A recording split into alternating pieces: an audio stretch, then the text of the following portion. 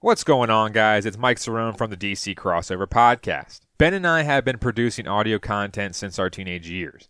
But now, don't we wish we had the tools you guys have to create and distribute your own content? Let me quickly tell you about our new sponsor, Anchor. Now, if you haven't heard about Anchor, it's definitely something I love using. One reason, because it's free, people, F-R-E-E. As most of you may know, free is one of my favorite words, so don't get that mixed up. So no charge to start up with Anchor. Now let's talk about how easy it is to use. With Anchor, there are creation tools that allow you guys to record and edit your podcast right from your phone or computer. Super simple and super accessible from anywhere. Now that you recorded, how do you distribute to the streaming apps? Anchor does it for you, folks. Whether it be Apple Podcasts, Spotify, or more, they got you. Using Anchor, you can actually make money from your podcast. Straight hard cash, homie. Whether you have a handful of friends, family, or group that wants to hear your content, there is no minimum listenership. It's everything you would ever need to make a podcast in one simple place. Want to get started? Here's what you guys need to do. Download the free Anchor app on your phone or go to anchor.fm to get your podcast started today. Now back to our nation's capital with Cerrone and Simpson.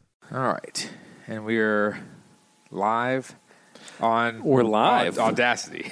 Oh, okay, gotcha. I was about to say, live.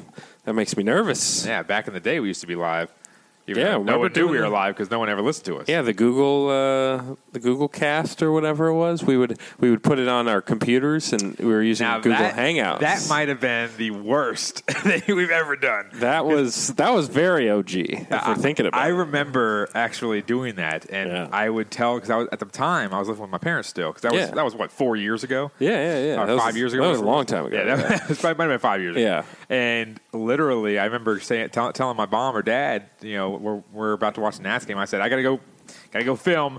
It's like it was a big deal. I go to my room. to your room, and you and I just talk for 30 minutes on a 30 minutes to an hour, and then we tried to do it on Fridays, and we also tried to do it on Mondays. We did like the weekend roundup, and then what was the weekend preview? I guess it was. And then we did. Yeah, that was because I think that predated the radio show. I think it did. I think it was. No, it did. Yeah, the radio show was like your last couple of years because you were still. Because I had done a couple versions of the first pick with a few different co-hosts. Yeah. Before you and I started doing it together, because I had done it once with this guy Tom. Who we did a few shows. He's a Philly guy. Oh, not a big fan of the Big Tom. No, Big Tom was not great. I mean, nice guy, but I did the show with him. It was not great. I did the show with him. I think we got Dalton in the mix once or twice. I went through a few different versions of the first pick, like podcast show. Did Matt Fair and I did? Yeah, that's what I was going to say. Yeah, Matt was on there. Yeah, I remember, Matt and I was at Radford, and I remember coming on the show a couple times, and it was pretty funny because you could see the other people on the screen. Yeah, and the problem would be like I'd be sitting there and I'd just be talking, and then all of a sudden I'd look down and Matt's just like blank face, he was like just like on his phone or something like that. Plus Google was one of those things where like you said, it was like the main person talking's face would pop up and fill up the whole screen, but like if it picked up any random noises in the room, it would also fill up the screen. So we would be literally doing the show, and then like somebody like a door would open, and then suddenly their face would be in the middle of the cast, and they wouldn't be like wanting to talk. And it was Matt's a good guy too. And all of a sudden your face pops up and you're just like hey. It was wild, man. We went through a lot of iterations of the podcast before we finally settled on the radio show at Mason and you and I think that was clearly the best version of the first pick that it had, and then now rebranded here to the DC Crossover. This is a thing though. It's like progressing from when we did our separate shows and stuff like that. Because you started obviously with Hernan Hoops way back when. Throwback. Big throwback when you actually could run without having to eat a cheeseburger after and go to Senora Tequila's, right? This is true. This is true. There you go. So not to throw a jab at you, but anyways, no. There's plenty of jabs can be thrown at me. It's totally fine. But so that was like the OOG, and then when I was was doing like Radio Free Radford and all that kind of stuff, and then you started doing WGMU and then the First Pick and stuff like that. Because I think I started Radio Free Radford while you were doing the First Pick on the computer. Yeah, right? yeah, because I did it in my dorm. I think my sophomore year, I had the podcast set up similar to what we have now, and I was doing it on the computer. And then you transitioned to WGMU when I told Radio Free Radford to kick rocks and pound sand. So basically, that's a long time ago. Because the funny thing is, I go back a couple times here and there, and I look at some of my videos on. I think they're all blocked now, or not blocked, but like they're hidden because when you're applying for jobs, you don't want someone to go on there and say, "Look, look at this idiot." But some of my Radio Free ones are rough. Well, I mean, rough to say the least. And then you can't forget the First Pick on HCTV. Now that was fun. Our television debut. I still think that was a good show. I got it right here. Herndon Community Television. You gonna play a little clip for us? Here, I'll bring it up on the iPad. Okay, good. Yeah, is it HC or HG? I forgot what it was. HC. Okay, it's Herndon. I think HG isn't that an actual professional TV? It's Herndon Community Television in downtown Herndon. Because Abby, my wife, had an internship there over the summer, but the internship was basically just producing a show. And she asked us if... pretty legit broadcasting studio, though. Yeah, that's the thing. It's pretty legit. It's not bad. They got multiple cameras in there, like legit cameras, and they had... Oh, my gosh, that scared the heck out of me. It always scares me. Louise, I'm going to have to close that window.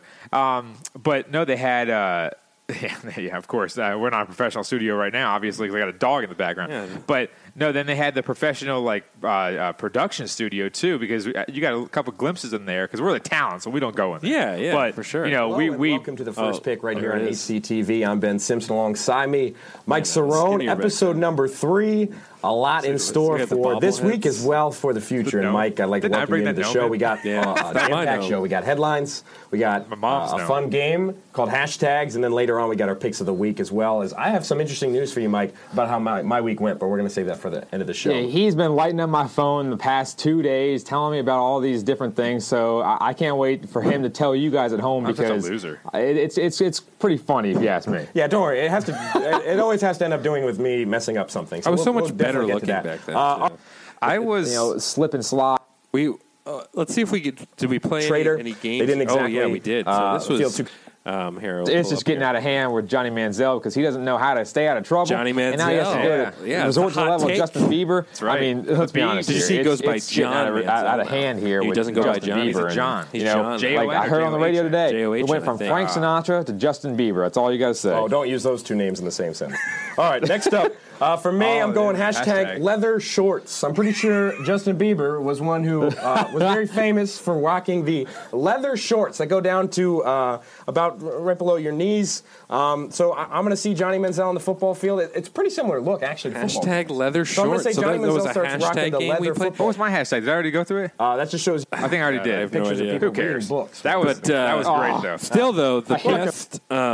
I still say the best episode of the show was the First Pick Olympics, where we went to Chuck E. Cheese, scared little kids because we were throwing balls on the in little machines, and then they were just it's weird. This guy broke the clown on the machine. That video still exists, but I don't know. I don't know if I can get any others. I don't know. That was the only one I found the thing is, so that wasn't on mine, was it? It wasn't. This was on the Herndon Community Television YouTube channel. Oh, YouTube. Okay. They have their own because I went through. Like I said, when I was applying to a bunch of different jobs a couple or 2 or 3 years ago, whatever it was, and basically I ended up going on there and basically blocking / hiding or whatever you want to call all those. And I made them private, so I still have them, but for later. But if you want to go see them. It's Herndon Community TV is the YouTube channel, and I guess they've kept our some of our videos up. I don't know why. I'm looking through their channel right now to see. They got the most views, obviously. That may be. I don't know. 2015 World Police Fire Games got 68 views. I think ours got 7. 7 views? 7 views on that one. Oh, God. Now, it also aired on the local channel. See, I'm trying to even scroll back and find the 7 people. Jeez. Yeah, and keep it. There's things on here that I don't know how got. There's the First Pick 7 views. Yeah, that's the only video they kept up on the site was the First Pick, and it says this was 4 years ago. Oh wow.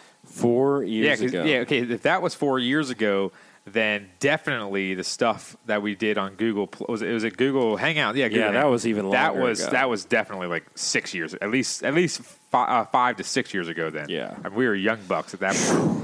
But it's been a while. I mean, that's the thing. I like how we spent like 8.5 minutes now just talking about ourselves. Yeah, but it's okay. Well, that's the thing, though, is like I think with this we're a little bit more mature in the sense of we know how to produce and everything like that, and do a bunch of different things. We're not more mature in the sense of how we talk about sports. We're not better. Or exactly. That's why I looked at that, and the first thing on that iPad that you brought up was me basically doing the exact same thing that I am now, exactly. Which is pretty bad. But overall, I think that podcasting, like we said, is wild. Every time we were doing something, more so is on WGMU because that was obviously a simulcast. Sure. At WGMU.com. So definitely check out that. So that WGMU Radio. Okay. Yeah. And gosh, what was the phone number? Do you remember the phone number? I definitely do not. 800-646. No, that's 167. Yeah. I'm hearing that too much. I don't remember that one. I don't remember it either. I said it a lot. But anyways, like legit, I remember doing that stuff, and people would sit there and say, yeah, how can we get your podcast? And I'm like, well, on YouTube. But everyone looks at YouTube on their phone, and the problem with that is that YouTube on your phone, you have to keep it open. So it's like you can listen to it. I'm not a big YouTuber on my phone guy, but it seems like all these people are. Like my brother, his generation, like he's like, yeah, I only really watch or listen to stuff on my phone. I mean, like on YouTube and stuff like that. But they have to keep the app open, though, right? I know, and that's what they do. They just use up all their battery. I don't get that. I don't know. My brother, he's like, yeah, you got to get the podcast up on YouTube. He's like, I'll watch it if it's on YouTube. It's your brother said that? Yeah. Wait, so your brother listens to your other podcast, but not this podcast? Yeah, I think that's right. Yeah, what the hell? I don't know. We got to get him on. Jeez. And he's a Wizards guy, so he'd be able to. And a DC United guy. He even wrote for our site at one point. That one article back like 4 months ago. Yeah, exactly. I don't know, but he won't.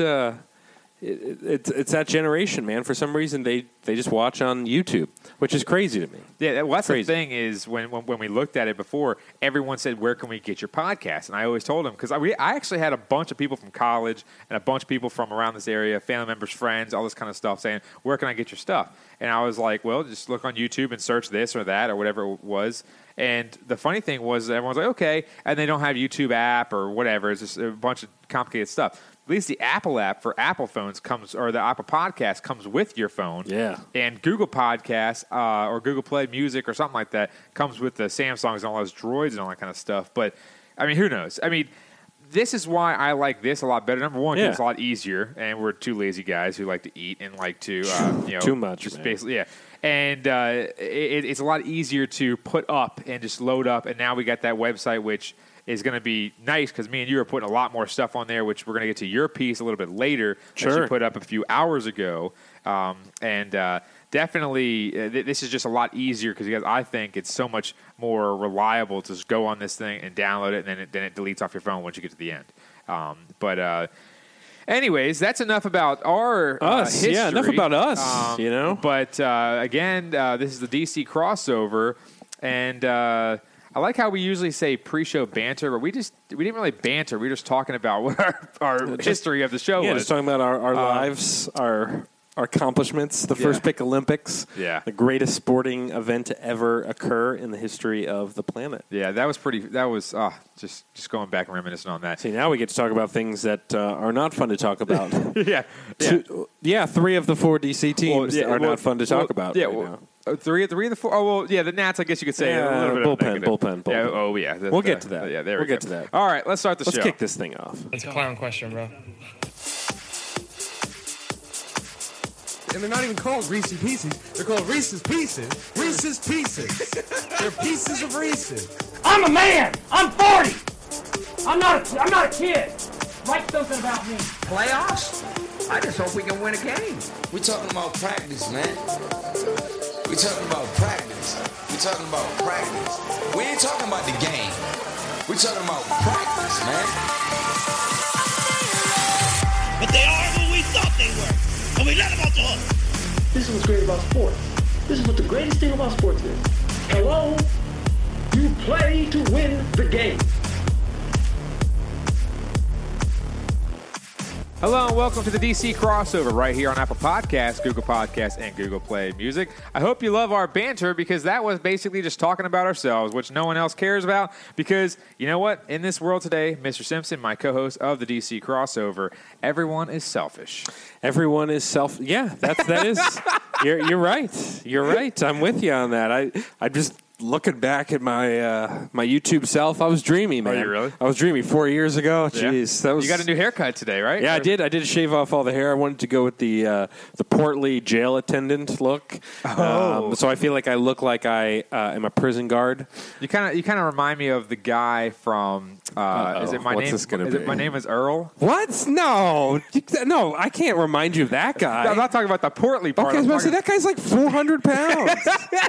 I'm also talking about the head because he doesn't have that haircut, but he's usually that type of character in most of the shows. Like he's like the prison guard. So Jason Lee, like the main guy. Is that his name? You're talking about the main guy, no, not the big fat guy, not this guy. Yeah, you're saying I look like that guy? Yeah, that guy. Ethan Suplee, but he's like 500 pounds, and my name is Earl. I didn't say the portly part. I said that like the head or. Actually, technically, you don't look like him. Oh, put it this way. Jesus Christ. Let's put it this way, okay? So you say... okay, let me explain myself. So you said I look like this guy.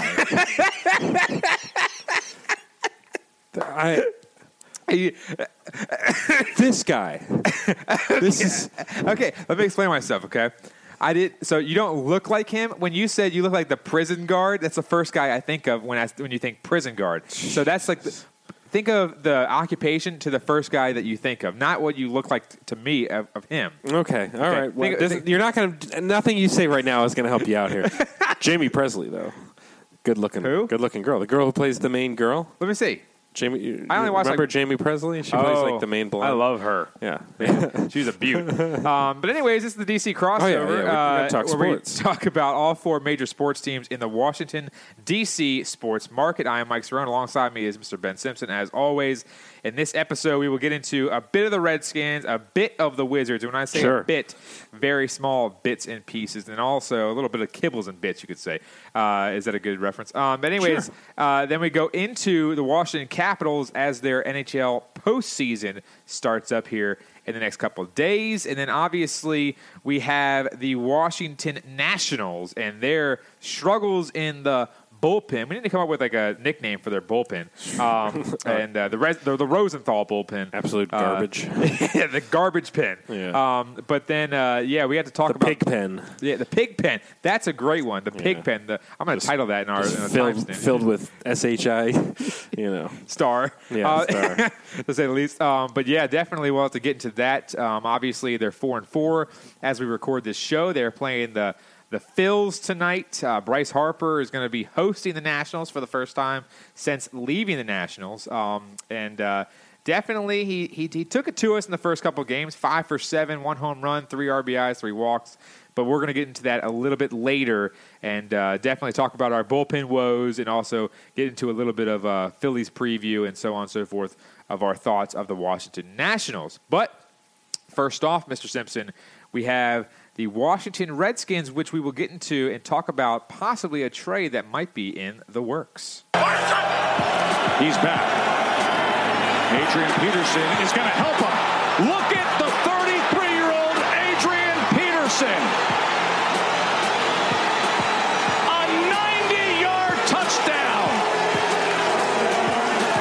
And with that comes history for AD all day. Kessler's going to go down. This time, Jonathan Allen is around his legs. 6th sack. He has started every game. The second-year player out of Alabama. And that are two guys the Redskins retained. One is Adrian Peterson, who they retained for 2 years and $8 million, and the other one should be actually, I think Mr. Simpson would agree with me, the defensive captain of the next season. Yeah, I agree with that. Jonathan Allen, which we will get to obviously closer to the season when they get to that kind of stuff. But a brief moment in our show today will be focused on the Washington Redskins and the trade talks. Obviously they're not really talking, but the trade interest for Mr. Josh Rosen, who I believe got drafted last year. I think it was 10th overall by the Cardinals, if I'm not mistaken. Coming out of UCLA, very pro-style quarterback, had a terrible year, which we won't even get into the numbers, but we want to talk about Josh Rosen briefly real quick before we get into the Washington Wizards, and see. Honestly, I haven't really talked to you, Ben, too much about Rosen because we've kind of stayed away from the Redskins for the most part because we've had a lot of overlooking things such as Bruce Allen coming out and talking and Doug Williams saying a few idiotic words here and there. Yeah, we've been mainly talking about bad things. Yeah. So this is a positive thing because right now they actually posted on Bleacher Report. I was going to go on Washington Post because they wrote an article not too long ago as well, but they want me to pay money, and of course they're not going to get any money out of me. But Bleacher Report had Peter King of Pro Football Talk said that Washington Redskin is his favorite in the clubhouse to acquire Josh Rosen from the Cardinals. And so far, this is not what Peter King said, but I've been hearing on the radio over the past 3 days, Mr. Simpson, that they could possibly part with a second rounder this year and maybe a fourth or third rounder the following year in 2020. What are your initial thoughts? Yeah, because the whole thing that comes down to the fact that Cliff Kingsbury, now the head coach with Arizona, they have the number 1 pick, and the talk is that Kingsbury would go with Kyler Murray, who he had recruited to Texas A&M. Texas Tech. Yeah. So when he was coach at Texas Tech, Texas schools out there. Yeah, when he was coach at Texas Tech, he was trying to recruit Kyler Murray. And when he was head coach at Texas Tech last fall, Kingsbury said he would draft Murray if he had the number 1 pick. Is it a soundbite or just a quote? I don't recall which, but he definitely said that, and he's tried to downplay it and kind of come back from it now, saying, "Oh, Josh is our guy," blah blah blah. But I think the thinking is that the Redskins would probably give a second round pick for Rosen. And this just is very intriguing because, again, this is the quarterback situation that is so, in flux. And, the Redskins trading for Case Keenum last month, but that's not really a, long-term fix type guy. Band-Aid, And Rosen is looked at as possible, quarterback of the future type guy. And I think the Redskins would be great. I think this would be a great move if they could pull this off.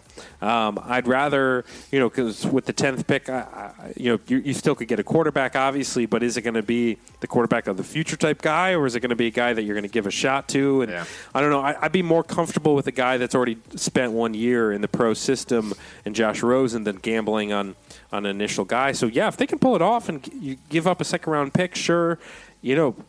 Is it worth that? Yeah, I think so. Yeah. And that's the thing is you look at this season, the Redskins have the 15th overall pick, and the problem with that is that they're not high enough to grab a guy like a Dwayne Haskins for the most part. Sometimes right now they're putting out mock drafts saying Haskins is going to drop. I don't think he will because usually quarterbacks, just look at last year, they had like 3 or 4 that were drafted in the top 10.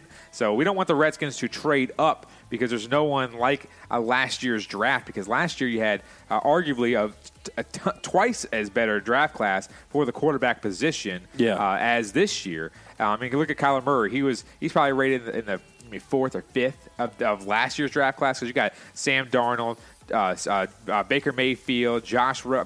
You got some guys in that draft class of last year that – look at Lamar Jackson. He got picked in the first round. And he sucks. That's just point blank. So you're looking at it, and quarterbacks get overdrafted every single year. And in my point of view in this situation is if they can part with a second and fourth, I would do that literally 99 out of 100 times. The only way I would not part with that is if somehow you had no third or fourth rounder this year or something like that, or you had no third, so you had to wait for like 3 days to get your next pick. That's the only way I would double take this whole entire thing. But overall, in my professional opinion, if you want to call it that, I think you do this trade if you can.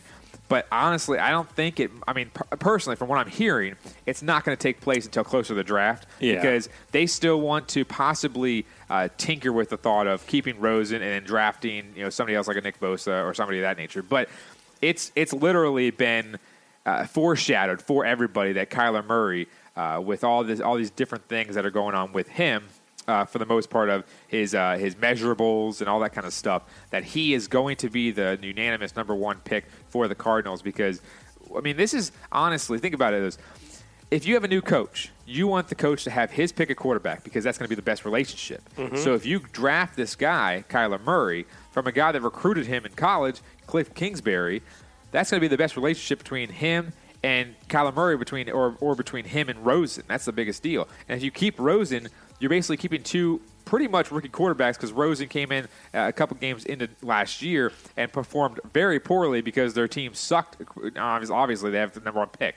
But overall, it's a situation where the Redskins cannot let this chance slip away because you can eat the Alex Smith money, possibly have a high chance. This is a very low ceiling, I would say, and a high floor for Josh Rosen because he didn't get drafted in the top at least two quarterbacks. So some teams didn't think that he was the best one out there last year. But you got to think about it this way and say this is a possibility to get a guy with 3 to 4 years left on his deal.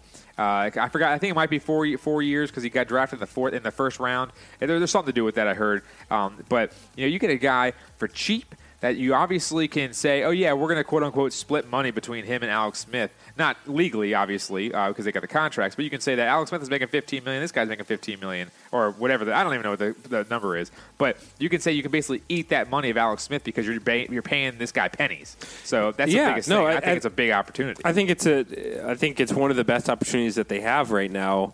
Where I'd rather they gamble on a guy like Rosen than gamble on a quarterback with the 15th pick. Oh, yeah. I mean, I'd rather get an go for asset that. there. Yeah, I mean, you can get a defensive asset right there. Build. Whoa, watch it! Don't want to watch it there. I was kicking the table. You don't want to bump your knee there. Yeah. But like I don't want to interrupt you. But get your asset there, and then all of a sudden you have Jonathan Allen, Deron Payne. You got possibly Reuben Foster for maybe 10 games if he gets suspended 6. We don't know yet. Mm-hmm. And then you have a bunch of Alabama guys. You just got Landon Collins. You get another corner or something like that with that 15th pick, one of the top 2 corners in the draft. Take a risk on that. Or get a nice pass rusher. I mean, that defensive front is going to be dominant. So, I mean, then all you have to worry about is the offense for free agents and all that kind of stuff. So, and then not to cut you off. We do want to mention also Skins signed a linebacker and a guard today. They made that announcement as well. So you have Andrew, Ankara and guard Celesi Yahada Tefe. Let's go with that. Well, sure. So, I'm not going to try. For whatever that's worth. But, yeah, so, I mean, the thing that we're again tracking here is as we get closer and closer to the draft is, are the Redskins going to make a move for a guy like Rosen? And if not, what are they going to do with that draft pick and kind of what's the game plan from there? I feel like as Skins fans would be much happier with a Rosen move than trusting that will move the needle, what they have. As they say. It will, and that's kind of what this next season is about. Because again, there's no Alex Smith. You're going with Case Keenum and Colt McCoy, and your wide receiving core is the exact same as of right now before the draft, and you got free agency coming up and all that kind of stuff. So. Not to cut you off. I'm just like spitballing here a lot of stuff, but I mean it's just pretty crazy. I think Rosen's got to be the move in my mind. So we'll kind of see how that plays out here. Again, we'll keep you updated. I mean, again, some big moves have already been taking place as far as Landon Collins and the signing Rogers Cromartie and things like that. So we'll kind of see how the rest of the offseason plays out. Yeah. Moving to another team that is heading close to an off-season. With their season ending, it's the Washington Wizards. Beal again gets an angle, throws it off the glass and scores! He's been phenomenal! Warren's third of the game. We're tied at 144. Beal, nice move, lays it up and scores! Oh my, 40 points for Bradley Beal. So it all tonight's this terrible nightmare that is the Washington Wizards here in the 2018-2019 season. The Wizards currently 32-49, and hopefully after tonight, 32-50, and in better draft position. It's really the only thing to talk about in terms of the Wizards is kind of the fact that the season's ending. We're not really talking about the games right now because they don't mean anything, and the Wizards have been not playing well either, even though they've been using a lot of bench guys. But let's see the important side of things, and let's check in on the NBA stock the draft kind of rankings and things like that where they are right now. And I know you have an update as far as kind of where they have risen up as far as some of the recent kind of mock drafts. As of right now on Tankathon.com. Very, very cool site. Me and Ben I've heard about this site before, never really went on it. But last week we actually got a little bit of a glimpse at it on our last episode of the DC Crossover. And right now, last week they were, I think, around 9 because they had New Orleans ahead of them and Memphis ahead of them.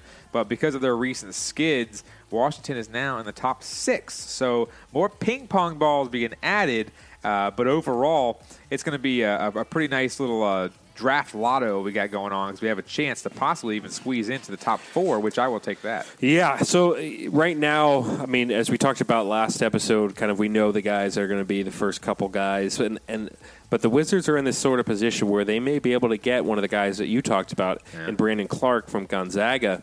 That could be a top 6 pick if they get him. If they end up falling to top, or if they ended up upgrading to top 5, you have a chance of actually getting one of the Duke guys. Again, there's 3 of them, and Zion, R.J. Barrett, Cam Reddish. Do the Wizards necessarily need one of them? No. I'd rather go with a Brandon Clark or a Jackson Hayes, as we've kind of talked about on this show, but they would be available. I don't think John Morant would fall to a 5. But here's the fun thing as well, is we don't really know how the ping pong balls will play out. I mean, technically, the Wizards could get a top 2 pick or something like that, which would be unbelievable. It's just like playing bingo. And that's what makes the lottery fun. So that's why you got to keep your eyes on the lottery as when it happens, because there is a chance now. Could the Wizards also fall down to like 10? Yeah, for sure. But I just ran a sim lottery right now, and it has the Wizards number 1 taking Zion Williamson. So nice. Which would be, I don't want to get too excited for that scenario, but if Zion Williamson was drafted by the Wizards, it would be a game changer for the organization. Yeah. That would be a game. Even John Morant would be a game changer as well. Here's the thing. You look at Zion Williamson, and I think I'm not going to say he's overrated. You're a hater, though. I am, a little bit. You're a Zion hater, which is just unbelievable to me. That's the thing, though, is Zion, I'm a hater because he's an ACC, and I'm a huge tech guy and stuff like that. But Zion, think about it. I'm not going to say he's overrated, but what I'm going to say is that, like we said in the past couple episodes, he's not. I don't think he is that type of transcendent NBA type talent because he's not a LeBron. Yeah, because of his size at 6'7". All the guys now in the NBA are 6'7", and they're not pushing 285. Because you remember Big Baby Davis from the Celtics? Sure. I don't think he was 6'7", but he was like 285. Yeah, but Big Baby Davis doesn't have the athleticism that Zion Williamson has. Or the shot. Yeah, that's another thing. I just think with Zion, where you see him take a 3 every now and then, and sometimes it's a clanker, or sometimes he somehow makes it somehow. And I just think that he did shoot 33% from beyond the arc. Yeah, I just think that if you look at Zion, he's just not. He's good. He's gonna be number 1 pick no matter what. Yeah, for sure. He's the type of guy where I think he can help, like if the Hawks get him or something like that, or the Suns. He's going to help your team with a couple more wins, at least maybe up to 5 wins, I would say. But I don't think he's just going to be that big of a factor when it comes down to all the NBA guys are these guys that are getting kind of drafted in the first 20 picks or so. But he's going to be the number 1 overall pick. That's fine. If the Wizards get him, I probably will be a fan. But I hope he goes to like the Hawks or something like that. You'll get your Williamson Duke jersey, right? Oh, yeah, You'll start wearing that around. I'll move right on that. But like we said, though, if the Wizards somehow get a top 3 pick, either I would stick with Brandon Clark and take a flyer on him because of his maturity, being probably the oldest guy in the top 10 picks at 22 years old, or go for a John Morant. Because John Morant I was sold on him all day. If you get a guy like John Morant, then it's suddenly the wall trade possibilities are, will be definitely thrown out there. With the new GM, too, yeah. With the new GM, who, again, they haven't decided yet who that's going to be. They're looking at the Denver guy, and who was actually under Ernie at one point, I think, previously earlier in his career, but which we can get into on another day as they kind of go through the possible GM candidates. But yeah, I think if you get because John Wall is going to be out for most of next season because of the injury, so if you get a guy like John Morant, I mean, that changes a lot of things as well. So there is... Ooh, I just did 2 lotteries, or 2 sims in the last 3. John Morant going 3 to the Wizards. I mean, there's this is too much fun to do, you know? There's a chance, man. There's a chance. Oh, that's great. As long as you've got a chance, anything can happen. Now watch the Wizards fall down to like 9 or something like that. And they go get, the guy from... What is it, Senegal or something? Or they get like Kobe White. And you're just like, we don't need Kobe or Romeo Langford or something I think we'll pass that. But yeah, definitely we'll have Rashad Mobley on the sure. The docket here next week, possibly next week. Hopefully we're trying to nail that down. He writes for Forbes and also Truth About it as well. Yeah, we'll do the whole Wizards season recap and kind of going back to what went wrong and everything. The update on the Wizards, they suck. So there you go. Exactly. They lost in New York. They have 1 game left on the season, and that's against the Celtics. That's tomorrow night, 7:00 in D.C. For some reason, here's the last thing that's pretty incredible is the fact that Dwayne Wade is going to be playing his final Heat game against the Sixers on that same night, and the Wizards and Celtics got the national TV game, the TNT game, which is hilarious. Mm-hmm. Heat fans are salty. Oh, yeah. Salty. You have the 32-win Wizards going against the Celtics on TNT. Yeah. Yikes. And then the funny thing is that the Wizards' last win, a guy that they didn't want to play pretty much the entire season, Troy Brown Jr., who I've been advocating for, played 42 minutes, shot over 50%, had 24 points, 7 boards. And, I mean, it's like, you look at it, it's like, where was he the entire season? You didn't let him play, and all of a sudden he goes out there and you give him 42 minutes and he scores 24 and 7, and 5 from 7 from deep. So I just think it's kind of funny, too, because you look at his lineups, Sato, Beal, Bryant, Troy Brown Jr., if possible, Jabari Parker to start, and then Bobby Portis. And like you said, they're going to get the national televised game over a Hall of Famer playing his last game. Oh, it's hilarious. It's kind of, it makes me laugh. Embarrassing. It makes me laugh. I mean, it's terrible. They shouldn't have done that, but it makes me laugh. Yeah. Now terrible. Let's get into a team that is on the hunt for another cup. It is the Washington Capitals. Eller for the draw, and as the puck drops, the words that DC fans have been waiting to hear since 1974, the Washington Capitals are the 2018 Stanley Cup champions. It's not a dream. John Walton, as always, the radio voice of your Washington Capitals on that call. Back last year in their coast for the Cup. And right now, the Washington Capitals have literally a big series coming up against Carolina. I think that we kind of got a godsend because we're going to real quickly talk mostly about the Capitals, obviously. But what I would like to honestly get into, Ben, first off, before we get into our Washington Capitals, is our favorite matchups, obviously, that we can just pinpoint real quick. We don't have to talk in depth about them, obviously, because this is a DC crossover. It's not the Vegas podcast. But literally, you're looking at some of these matchups, and we'll start with the East. What is your favorite matchup? Because there's 2 on the docket that are pretty intriguing. Yeah, for me, I like the Bruins-Leafs matchup. Yeah. I think that has some star power. It's got the possibility of going to 6 or 7 games. Oh, yeah. They played last year. There was a 3-game suspension.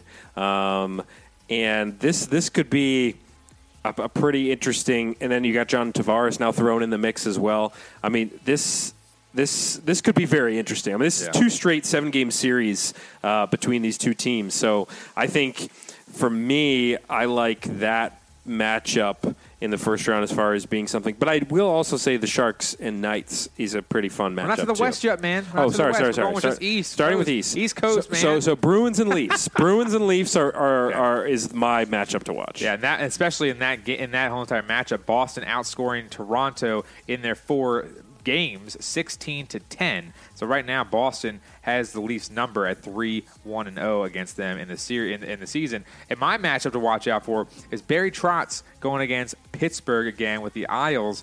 The Isles having a great season this year. Last year they sucked. They lost their best player in Tavares, like you just mentioned, Ben.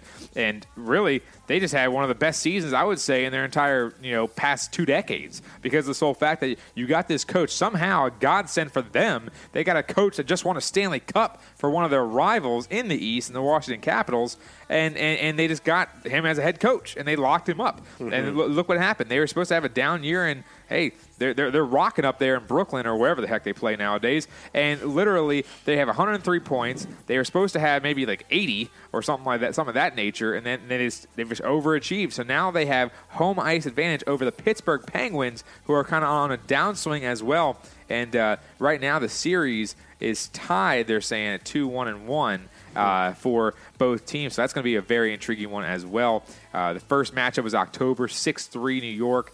And it ended up going to 2 shootouts, put it that way. So you got basically a blowout from New York, a blowout from Pittsburgh, and 2 shootouts. So pretty even, to say the least. So that's the East right now, and the 2 best matchups we see over there. Let's look over to the West. I'll start it out, and I'll mention Nashville and Dallas. I told you this off air. You got Dallas and one of the best offensive duos in the entire NHL in Tyler Seguin and Jamie Benn. And those 2 guys, and they also got a nice young defenseman. I can never pronounce his name. It might be easy, but I'm going mind blank right now. I'll have to get my buddy on the phone who's a Dallas fan. But literally, Dallas and Nashville. I heard that, and I was like, that's going to be a matchup I might have to tune into, at least when they're in Nashville, as I told you before, because in Dallas it's going to be weird game times and all that kind of stuff. I don't like the West Coast crap. But the Nashville with Pekka Rinne, and I hope Pekka Rinne is still. I mean, like I said, I don't pay attention to the West too much. Sure. But hopefully he's still playing. We're DC focused podcast. Exactly. We're not going to be fully up to date. So, but just seeing Seguin and Ben go against a nice, good goalie and Rinne, it's going to be so much fun, especially with that Nashville crowd, and Dallas, hopefully getting one of their first tastes of the postseason in a while. So that's going to be a good one. With the Predators right now 3-2-0, 2 of those 5 games going to overtime. Yeah, I like Sharks and Knights. That's a good one. For that they played last year. It was 6 games, and I think the interesting thing is the fact that San Jose actually has the league's worst goaltending. He had the lowest team save percentage in the NHL and the second best offense going against the Golden Knights and Fleury, obviously, MAF. And this could be very interesting. 2 great arenas. You do have some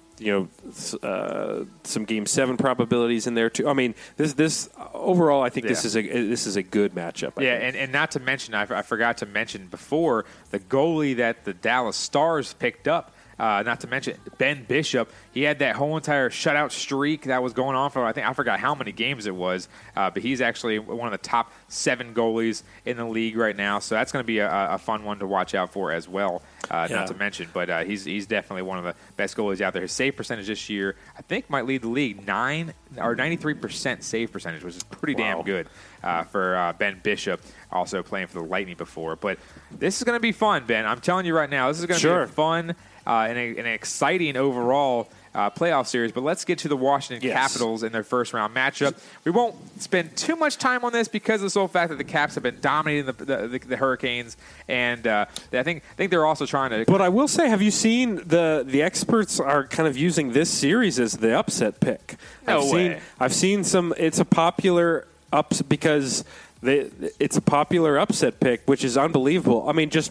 If you're in like a pool or bracket or something like that for first round, if you're trying to gain. Now, I don't know how many of the experts are picking that, but I think this is one of those things. People are looking at this series and rooting for the team from Raleigh to possibly pull off a Caps. Now, will that happen? I don't think so. Yeah. You don't think so? But I think it's from. I think I saw a note earlier that it's a quote unquote popular upset. Well, you can look at it as an upset because we just talked about 4 series of the 8 right there. Yeah. So we basically talked about half the series being 7-game series because they're so good teams. So it's I think there's only a few that you can call upset. Tampa Bay is not going to get upset by Columbus. That's just a given. Colorado and Calgary, no one even knows where Calgary is, so no one even cares about that matchup.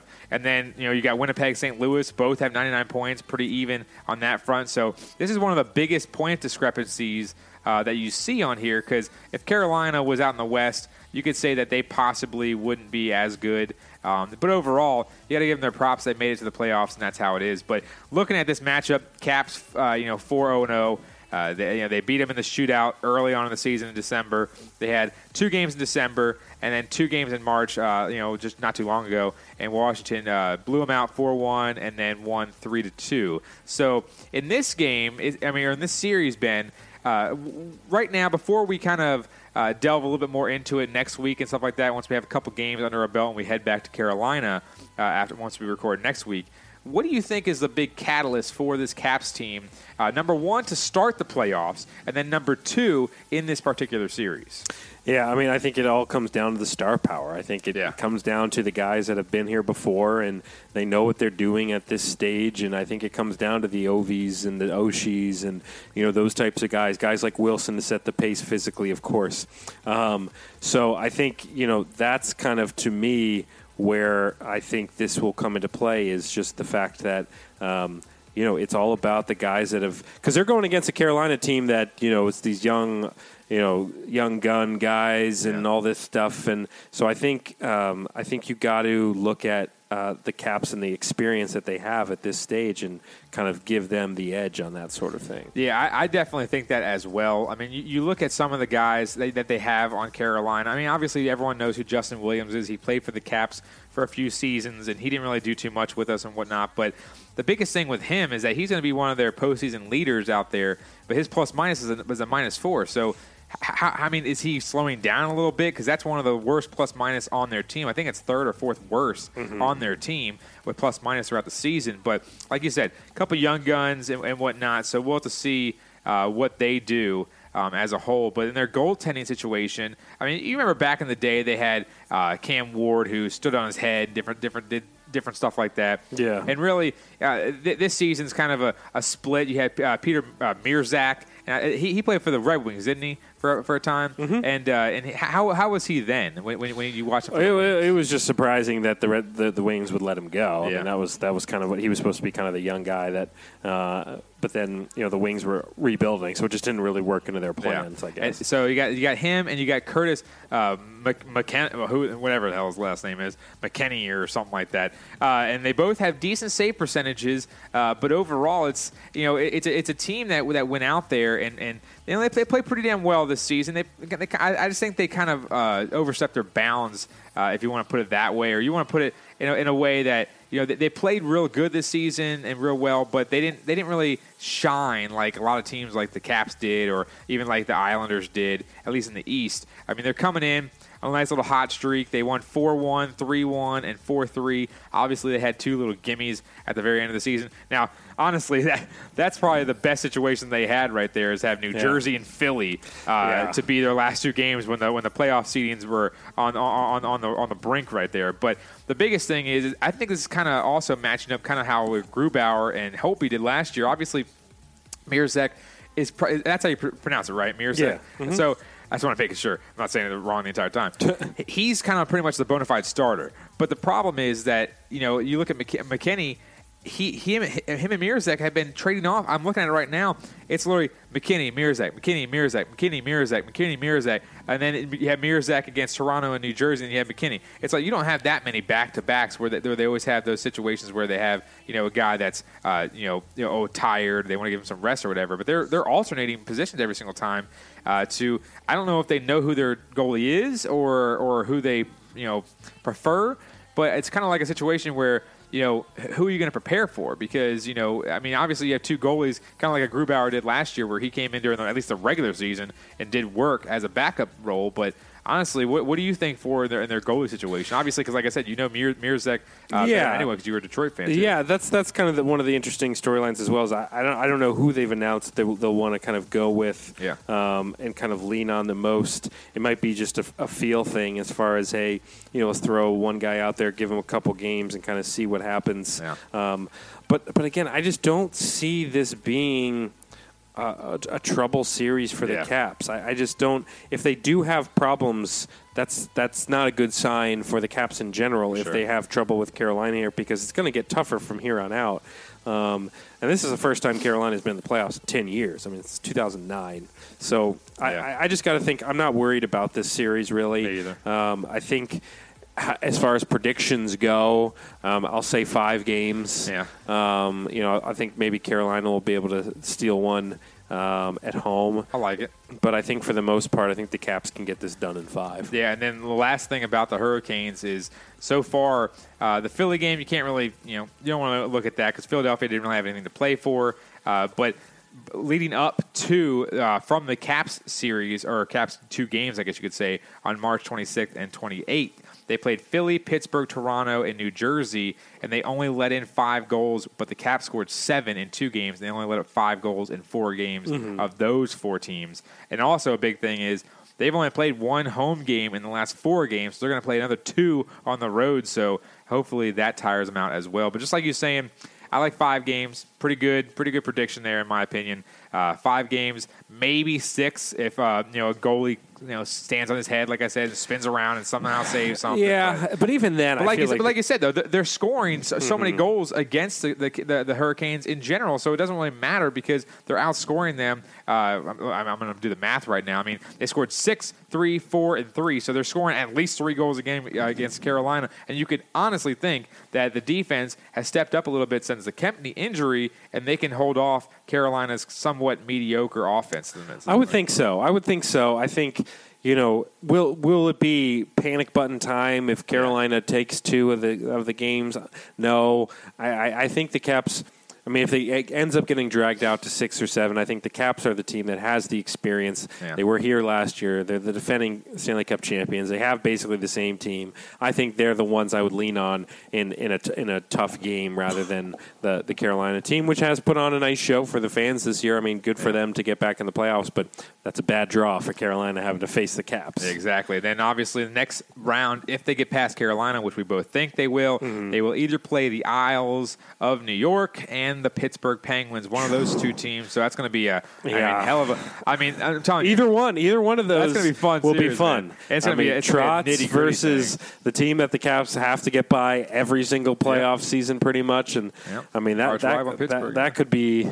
That could be a while. So, that's definitely a series the Caps will keep an eye on while they're playing theirs. Yeah, definitely. My last thought before we move on to the Washington Nationals is that I believe, honestly, the catalyst for the Washington Capitals, as you said, the Stars, I'm going to go with, honestly, Carl Hagelin. Because if Carl Hagelin, which he demolished us so many times in the playoffs for Pittsburgh, I want to see him really against any other team besides us in the playoffs because he's on the PK, and that's going to be a real big deal. Is obviously our PK was kind of a roller coaster ride for the most of the year, up and down, up and down. We killed off like 18 straight penalties, and all of a sudden we had 6 of 12 go by us or whatever it may be.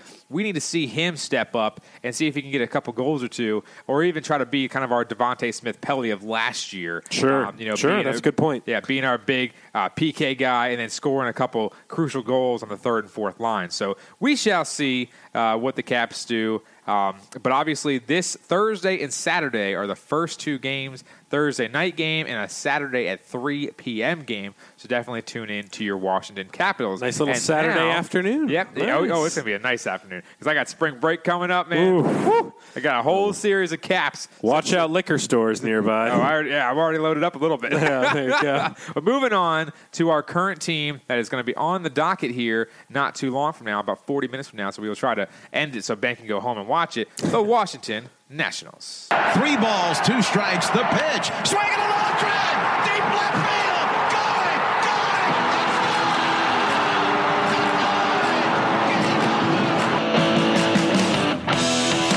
It is the Washington Nationals. Baseball season is upon us.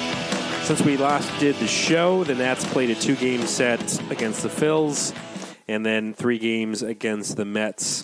Thursday, Saturday, and Sunday. So we haven't done a show since the initial Harper game and the Philly matchup, because I believe we did the last episode last Monday. So, yeah, and you can read about my experience at that Harper game up on our site at dccrossover.com. So the Nats split the series against the Phils, and then had an opportunity really to sweep the Mets if they were able to win on Saturday, but unfortunately lost 6-5. So beat the Mets 4-0 on Thursday, lost 6-5 on Saturday, and then yesterday a squeaker somehow. It was 12-1, it ended up being 12-9. So the Nats right now, the funny thing is with all the doom and gloom and things like that, the Nats are at 500. Yeah. They're 4-4. It's early. It's 8 games in, but there has definitely been some troubling signs here early on, and it's something that everybody is talking about. Yeah. If you're a Nats fan, you know what's going on, and it's this Nationals bullpen. Let's give you an example of what happened yesterday in the game. So this was a game that was 12-1. In the 7th inning, the Nats gave up 5 runs. In the 9th inning, the Nats gave up 3 runs. Here's the pitchers that pitched in that game. We had Scherzer pitched a pretty solid game. Actually, some of the runs that he inherited later were because of Matt Grace giving up some runs in. So you had Grace pitch and give up 2 earned runs. Could have been more. You had Rosenthal still sitting at an infinity ERA. He has not recorded a single out, so technically he has not pitched a single inning. You had Wander Suero, who actually did okay, pitched an inning, struck out a couple, didn't do too bad. You had Joe Ross come in, give up a 3-run bomb, and then you had Doolittle forced to shut the door at the end. So this was, again, a 12-1 game heading into the bottom of the 7th. Sean Doolittle, should have been able to head in the car and drive to Philly to get prepped for the next night's game, and yet he had to pitch in this game in the 9th because it was a 3-run ball game. The Nats bullpen is in shambles. Even besides Suero, who did pitch well today, he hasn't been pitching great this season. He's got a 13.50 ERA. You had Joe Ross make his first appearance of the season and not look good. I mean, Mike, this bullpen, we talked about it last week. We talked about it this weekend. Things are not looking any better. Even my guy, Justin Miller, who had been looking great, his ERA has ballooned up to 4. Literally, Bearclaw, I think, is the only guy with an ERA under 3 right now out of the pen. I think he's at 2-point-something. This has been ugly. Ugly is the easy way to say it. It's the pig pen, man. It's the pig pen. It's honestly, we need to trademark that because I've heard poopy pen and stuff like that. Pig pen is actually a very, very nice touch, Mr. Simpson. But I appreciate that. You're welcome. Looking at the regular season so far stats of the Nats, sure. Obviously, our record. 4-4, not too great, but obviously should have been better. Could have been worse. I think we possibly should have 2 more wins, obviously in that sense. But you're looking at the ERA, okay? And now I honestly think that this is not recording Trevor Rosenthal because obviously, how can you how can you calculate his ERA is literally infinity. It is literally star because I can't calculate it yet. If his ERA was in here, I think it would be a lot higher. But they are 30th out of 30 major league teams for relief ERA, and it is not even close. The funny thing about this, Ben, the worst team is the Chicago Cubs, or the second worst team, I should say. And the funny thing about the Chicago Cubs is that I actually see them every single night losing, and somehow they have an okay record. I mean, I don't know how that's possible, but the Chicago Cubs have an 8.37 ERA. Now, you're probably looking at the stat on your computer right now. If you are, then are you? I should just ask you. No. Okay, good. No. All right, thank you. No, I'm trusting you, but I know them. So I have watched a few Cubs games this season, and I know their bullpen has also been an issue. Yeah. But their bullpen's been an issue, but at the same time, 8.37 is theirs. What are the Washington Nationals' ERA in the bullpen? I thought I heard somebody say they're close to 12. 10.8. Okay. 10.8. That's 2 so points, like 4.3 or whatever the heck the number. Yeah, I think it's 10. It's so 2.43. That's 2.43. 2.43 is that is about the 3rd best ERA with the San Francisco Giants. 2.38 is their ERA as a whole bullpen. The Nats are 2.43 away from the second worst in the league. Not just the National League, the whole entire Major League Baseball. That is embarrassing. Now, you look at the batting average against, that's almost even worse. Obviously, you look at that, and you look at some of the nice bullpens. Toronto, 177 batting average against. I wish we could have that. That would be immaculate. Then you look at Washington. They are 30 points less than the Baltimore Orioles, who everyone said, and as right now, legit at like 60 wins this season. A team has 60 wins. Our team is projected to have around 90, and the Baltimore Orioles have a better batting average against at 333 in their bullpen. We have 365. That is legit pig pen all day, every day. And the funny thing is, Mr. Simpson, Baltimore's relief pitching has pitched 40 innings. We've pitched 23. And if that is a big tell right there, that's 17 innings. 17 that's almost 2 ball games. It's bad. We've played 8 games. I mean, we saw it yesterday with the fact that Max Scherzer was left in to pitch in a blowout game in the 7th, and that just shows you because of how much Davey Martinez doesn't have any trust in his bullpen is you throw a guy like Max Scherzer for longer than he needed to because they kind of had to. And Sean Doolittle's coming into games in the 8th inning because they did the 7th and 8th. They just have no answer in that bullpen. There's no confident guys. And so yesterday on the broadcast, FP talked about this. FP to Santangelo, who does color commentary for the Nats on MASN, who you either hate him or you love him. I'm more in the camp of I don't really like him. Agreed, please, thank you. And jeez, he was bring talking back Rob about Dibble, please. Yeah, he was talking about how Rosenthal, is such a great story, and came back from all these surgeries, and they like him a lot. He's a really nice guy, and he was like, how normally I wouldn't say, hey, this is baseball, we got to just move on and stuff like that, but because he's such a good guy, we got to keep him around. No, it comes down to the fact if the guy came into the game yesterday and literally threw balls over the umpire and the catcher all the way to the backstop. There's something mentally wrong with Trevor Rosenthal. It happens in baseball. We've seen it. It's called the yips, where guys just mentally aren't there. They can throw great in warm-ups, throw great in spring training, but when they get on the mound, it all just goes to hell. And Rosenthal is dealing with that right now, and he is right now occupying a reliever spot in the Nats bullpen that should not be his. Yeah. And it's as simple as that. I mean, yes, the guy throws 98. He had a pretty good spring. He's looked at all this potential, but if the guy has an infinity ERA and he's had 4 or 5 appearances, you know what that means? Let's bring him down to AAA. Let's bring up somebody and give somebody else a shot. And the Nats just seem to be and Davey, they're all just too in love with Trevor Rosenthal to just tell the truth and the fact that, hey, this guy's costing us ball games. Yeah. He only pitched 7 pitches, I think, yesterday, 1 through 1 strike before Davey pulled him out. And again, literally was throwing balls to the backstop. This is a team that's supposed to contend for a World Series. Yeah, okay, it's 8 games into the season, but every game matters in this division. And I just don't think that we should sit around and pretend, hey, let's play, happy time with Trevor Rosenthal and just, let him go out there whenever he wants and throw balls to the backstop. I think it's, hey, let's throw you down to AAA, maybe get you some confidence, strike out some guys down there, prove that you deserve a spot in this team, and let's bring up somebody else that does. I mean, it's crazy. Well, that's the thing that you and I mentioned before is that he was supposed to be that guy with Kyle Bearclaw as being the, hey, this is going to be your time, 7th, 8th inning, and then set up Sean Doolittle and, go to work. And that's how it's supposed to be. Supposed to, yeah. And you see Kyle Bearclaw, he had a rough couple first game. But he's been fine. Well, yeah. He only 5 hits in 4 and a third inning. He's the best reliever ERA-wise besides Doolittle. Yeah, and that's the thing is you look at it, it's like, He literally, he 3 strikeouts, 3 balls, or walks, and his average isn't that great. But like we said before, honestly, he came in here and he had a great season. And the problem is Trevor Rosenthal is coming off, Tommy John, so he hasn't pitched in a year.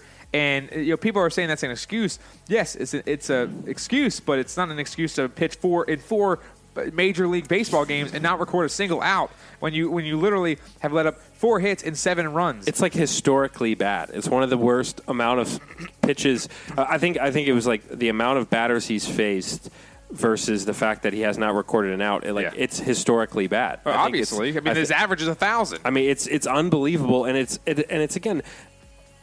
How long? This has been a constant problem with with Mike Rizzo and with whoever the coach is the fact that they spend a lot of money in a lot of other places, which is great. I mean, some of these acquisitions have been great. Jan Gomes and stuff like that. It's like, okay, this is good. But the place that they're just not spending the time and the money and the effort is the bullpen, and then it comes back to bite them, and then they get off to a bad start. And this is what happens. And yes, it's 8 out of 162, but it's 8 that the Nats could be 5-3 or 6-2 right now, and they're not. They're second to last in the division, while these other teams are laughing at them in the NL East. So, the guy who's been thrown out there nonstop is Craig Kimbrell, and he's just dangling out there as a free agent. Now, I know the Nats don't want to go over the luxury tax, but guess what I would at the end of the day, if you ask the ownership, would you rather go over the luxury tax and win a World Series, or would you like to not be under the luxury tax and not?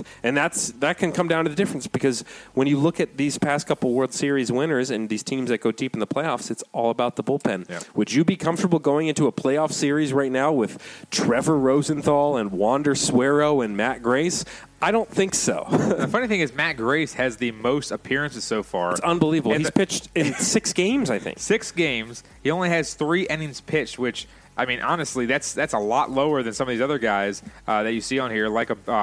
Honestly, Bear Claw has 5 games pitched. He has 4 innings or 5 games and 4 total innings. I mean, it's just, you look at some of these things like Tony Sipp. I gave him a half pass, I guess you could say, when I was texting you the other day, because he came in spring training with like 2 games left in spring training. It's not really an excuse. He's put in tough, but why? Why is this a situation where we've got Trevor Rosenthal, who hasn't pitched for a year? You got Tony Sipp, who's been sitting on his butt for the entire spring, sitting on his ass the whole spring. Why are these the guys? Why are these the guys for a World Series contender? Like you said with Matt Grace, he's pitched 6 games and he's let in 5 runs. So I mean, his ERA is 13.5. The average against him is 4.44. It was so funny to me when I texted you yesterday, because I was in DC helping Jen's brother with something, and I finally got to a bar and I got to watch like the last couple innings. I saw Scherzer pitch like 1 batter. So that's like the time I got to start watching it. And I laughed because I messaged you and I said, just watch this game go 12-8.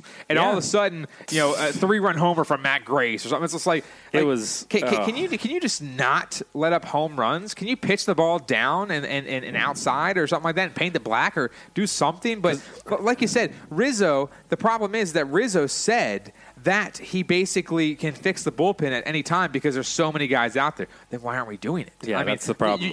You cannot. Well, the funny thing is we're only 2 games back, which is surprising with our bullpen being this horrible, letting in 10.8 ERA with, again, 2.43 ERA to the next team up, which is embarrassing. But literally you look at it and say, we need to be doing something because our starters are doing pretty well. Anibal Sanchez didn't have a great outing. Obviously, he got hurt in that outing, but he's going to be pitching tonight. So we'll have to see how he does in his second outing. But Strasburg, great outing with 9 Ks. Last game went in the 7th inning. Scherzer, he's had 3 games so far. His record is 1-2, but that's garbage. But overall, he has a pretty damn good resume as a whole. He's averaging 9 Ks a game now with 28 strikeouts so far. Sure. I mean, then you're looking at Patrick Corbin. He had a great. Starters have been awesome. He had 9 Ks his last start too. So they're doing so well. But then when you get to I think you said it yourself. You said, I've never sweated. I think you said you've never sweated, not in your life, because you sweat all the time, apparently. All the time. Like I hear you all say all the time. But you never sweated a 10-run lead in your life before or something like that? Never. There would be times, I feel like watching baseball, where if my team's up 10 runs, I'm turning off the game. Yeah. I'm switching it off. I'm watching, or I'm switching to a different game, or I'm not worried. I told Jen's brother, I said, because he lives in Detroit, he was in town, and I told him, I said, because he doesn't know anything about the Nats, because he doesn't watch the Nats, he watches the Tigers. But literally, I started laughing because I looked at him, I said, oh, Nats game is on, and he was like, yeah, they're up by 12, or they're up 12-1. That's awesome. And I said, yeah, it's the first game I haven't got to watch, and they've scored 12 runs. And he was like, oh, you got that one in the bag. I said, well, hold your horses there, big boy. There is no game that is in the bag for the Nats right now at all, and that's the scary thing. And look, again, we keep saying it, it's early. The Nats could win 2 games over the Phillies the next 2 days, and then now we'll have the same record at 6-4. Yeah. But here's the thing, starters and hitters, those can all fluctuate and get better. But the bullpen, you don't see a lot of giant jumps in the bullpen to be able to go from terrible to really good throughout a season with the exact same guys. That's just not something you traditionally see in baseball. Starters can get better, hitters can get hot and cold, but bullpen arms don't just magically start striking guys out left and right and get extremely better. They may improve a little bit, but for the most part, if these are the guys the Nats are going to move forward with, I don't see this bullpen getting very better, or getting much better. Yeah. So well, that's another big thing. Yeah. Not to interrupt you. No, you're fine. That's another big thing is that you look at where we're at in the standings right now, and again, we keep saying 8 games, whatever it may be, but I've been known to harp on Davey, especially last year, but I gave him, it's a first year. We'll see how he does next year. And so far in the 8 games, he has made mistakes. We've both mentioned that before. But the bullpen is not his fault. Yes, he can manage who goes in. So obviously, bringing in Trevor Rosenthal wasn't probably the best option. But a 12-1 game, you can give him the ball and say, hey, if you let up 5 runs, then we can figure it out. We're still up by 20. Yeah. But at the same time, I'm going to give him a pass on the bullpen. Yeah. I mean, I won't give him a pass on certain other things that we've talked about, off air and stuff like that. But literally, when it comes to the bullpen, this is the biggest issue. Build because that pen. Yeah, you have to say this is on the players because yes, if someone goes into a slump hitting or something like that, you can sub him out. But if you only have this amount of people, this kind of falls, and I hate to say it, is more on Rizzo because yes, Rizzo wants to sign Kimbrel, but they're kind of wishy-washy. The learners on the luxury tax and all that kind of crap. But it's just a situation, dude, where you have to do some type of adjustment. I don't care if you go and sign 2 more guys and option 2 of these guys down to the minor leagues. Who cares? You got to figure out something because right now this combination is not working to the point where we look at the 8th inning. I mean, I told you before off air, we should have a 4-game win streak, and we lost 6-5. We're up 2 in the 8th. Yeah. I mean, to a Mets team, that sucks. I mean, it's just embarrassing that we see that some of these guys on the Mets teams. I mean, Conforto, I think he has 2 bombs, and 2 of them are against us. When they played the Marlins, he didn't get anything. So it's like you look at it, it's like the Marlins blow, and they are awful. And then he doesn't do anything against the Marlins. All of a sudden, he comes here and he's playing against the Nats, one of the premier teams in the National League, and somehow he gets 2 bombs at crucial times. It just makes no sense to me. And then as far as the position players go, you've got some guys that are off to pretty good starts. I mean, obviously, Anthony Rendon is the guy that's just absolutely on fire this season offensively. And defensively, he's been doing really well, too. So a couple of diving snags. Yeah, 433 average, 4 bombs, 9 RBI. I mean, the guy's playing out of his mind to start the year. Soto has been kind of here and there. We talked about it off air that he's been streaky. I mean, he'll have a game where he'll strike out a couple times, and then he'll have a game where he goes 3 for 4. I mean, it's kind of been back and forth with him. Brian Dozier off to a horrible start. Yeah. The Nats are kind of in a situation with him is how long do you let him go? Because right now he's batting .080, no bombs, no RBIs. He's not getting on base. He's striking out a ton. I wonder if you say that .080. Like whenever you say "oh," it's unbelievable how bad he is playing, and he's their 2-hole guy. I mean, that's the thing with Trey Turner gone with injury right now. They've been batting Wilmer Difo much lower in the lineup. And you've got this giant hole in the second spot in the lineup. Adam Eaton, he's been kind of off and on here and there. He's pretty good at getting on base. He's not a guy that's going to hit a lot of bombs and stuff like that. 273 average start the year. That's fine. The on-base percentage is there. Zimmerman, your guy, Mike Cerrone's favorite player, Ryan Zimmerman, off to a pretty dreadful start, 231 average, 1 home run. Yeah, he's got 8 RBIs. 3 of those I'd say don't count because they came in that one blowout game earlier in the season. He hasn't been great. Kurt Suzuki and Yan Gomes haven't been that great offensively. I mean, Kurt Suzuki at 182. I think Gomes is probably in the 200s. You're not going to get a lot of production out of them, but God, you hope they do better than Matt Wieters on the season. And then, the guy that I really like a lot, I think we're both thinking the same. Is guy. Victor Robles? Well, okay. Oh, okay. I'm saying Victor Robles. I would say okay. Well, mine's going to be kind of a different situation. Sure. Go ahead. So I don't know. Maybe yours is Wilmer Difo, but Victor Robles adds just such an interesting element for this team. Now, they bat him 9th. They bat the pitcher's spot in the 8th, with the point being that he can kind of basically be the top of the lineup. By the way, I'm sold on that. Remember when I told you I was kind of like iffy? Yeah. No, it works, man, especially if you – but you have to have the right guy. And Victor Robles is the right guy because he's a combination of power, speed. I mean, he's got a couple bombs on the year. He's hitting 269. But yesterday, I saw him hit a triple, I think. And, this guy is just – He's built like a tank. He's He's 21 years old, and he's got speed, power. He's got all the tools, man. Yeah. Yes, he's had some base running mistakes early on in the season. He has struck out 9 times, but I'll tell you, there's a lot of really good potential with him. Who's the guy that you had your eye on? So, just to touch on Wilmer Difo, he's not my guy. Sure. But to touch on him, like I said in the other game that we lost 6-5, you cannot let Wilmer Difo go up there, hit a 2-run bomb. You're up by 2 in the 8th. Because you're not going to get that every day. No. You have to take advantage of that. He's 4 for 17. He's hitting 235. So when you get a 2-run bomb by him in the clutch, you got to capitalize on that. But that's besides the point right now. Yeah, I mean, and Difo has now been put in this spot because of Trey Turner injury, and he's getting some playing time. He's taking advantage of it. I mean, the last couple games against the Mets, he put across 2 RBIs in both of those games, including the bomb. So he's been pretty good lately. And this is the whole thing is, I believe they said Trey is maybe like 4 weeks maybe or something like that. I mean, it's a broken finger, I think. So, which really sucks because Trey Turner was on fire to start the year, and then he breaks his stupid finger in the game I went to. So, stupid finger. Yeah, stupid finger. So Wilmer Difo, not bad. He was able to do a suitable job. He's not Trey Turner, though. So, overall, I think this offense, we've got to be pretty happy with the production they put up against the Mets. That hasn't really been the issue. The offense really hasn't been the issue. It's the bullpen. Starting pitching has been good. Offense has been good. Defense here and there has been pretty strong. But you're going against – this is a good Philly team, man. Yeah. You've got 3 right-handers going out on the hill this week going against a very hot Bryce Harper. But you've got, Sanchez tonight. You've got Strasburg tomorrow, and then you've got Hellickson will be getting his first start on Wednesday. Kind of scary. A little bit scary. It is a little scary because, again, the Nats, we talked about this at the beginning of preseason, how frustrated we were with the fact that we don't really know who the 5th starter is. Yeah. And, you've got Hellickson going out there on Wednesday. He went out there against the Phils last time, and Harper hit a bomb 5 million feet on him. Did not go well. Joe Ross just gave up a home run the other day to the Mets. So no one's ready for that 5th spot. No one wants to. Nobody is. Please, nobody call A.J. Cole because that guy. I'm tired of seeing him being brought up. Please, that guy must have been brought up and sent down at least 25 times. Who is he playing for now? I have no idea. I forgot who they traded. They traded him someone, and I don't know. I think it was the Yankees, maybe.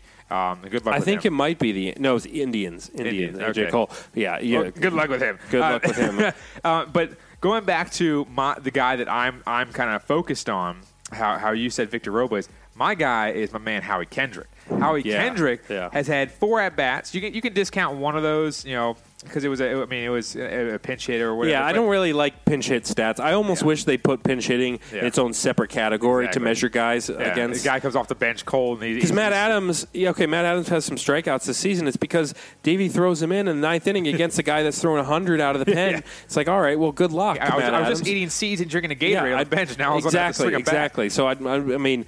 Obviously we want guys to do well off the bench, but no one understands how hard that is to just get up and take your jacket off and then all of a sudden have to go out there in a clutch situation and do that. Exactly. I mean, especially with having Matt Adams only have 7 ABs this entire season, it's pretty crazy. But Howie Kendrick is the guy that I'm saying is the solution at second base right now, and until at least Brian Dozier picks up his pace. Because, I said Brian Dozier, with some at-bats, he'll get back in the swing of things, stuff like that. But 2 for 25 right now is killing us, number one. Like you said, 0 and 080. I don't even know what you want to call that. Oh, it's bad. But Howie Kendrick right now, you can't say his average or anything because he only had 4 at-bats. But, yesterday against the Mets, he went 1 for 3 with a single, an RBI, a walk, and 2 runs. And he has overall 2 walks on the season. You know who doesn't have 2 walks? Brian Dozier. And he has 25 at-bats. Yeah. Howie Kendrick has been a proven bat. He's pretty much a career over 300 hitter, and he's finally back from the ACL, or not the ACL, the Achilles injury. Mm-hmm. And I think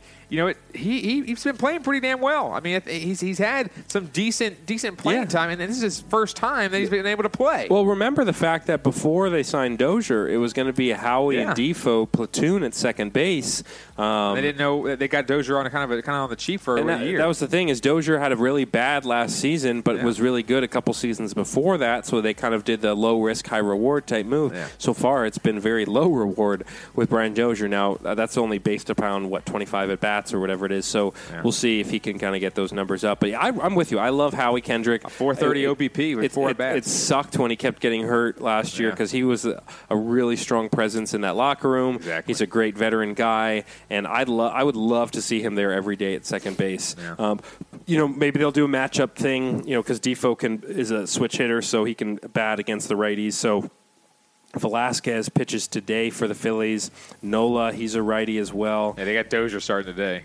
Yeah, and then I think Pivetta is a righty too. So it'll be all righties for Philly this week. So maybe we won't see Howie, but I don't know. We'll kind of see how that plays out. So but you have to give the hot bat something. I mean, this guy I know. If you're having these situations where yes, we are scoring enough runs. That's the thing. Yeah. We are scoring enough runs because 4, 5, and 12. I mean, that's a pretty good series. Yeah, exactly. And then you look at it, it's like the bullpen has been obviously the biggest issue, but we're scoring enough runs, but.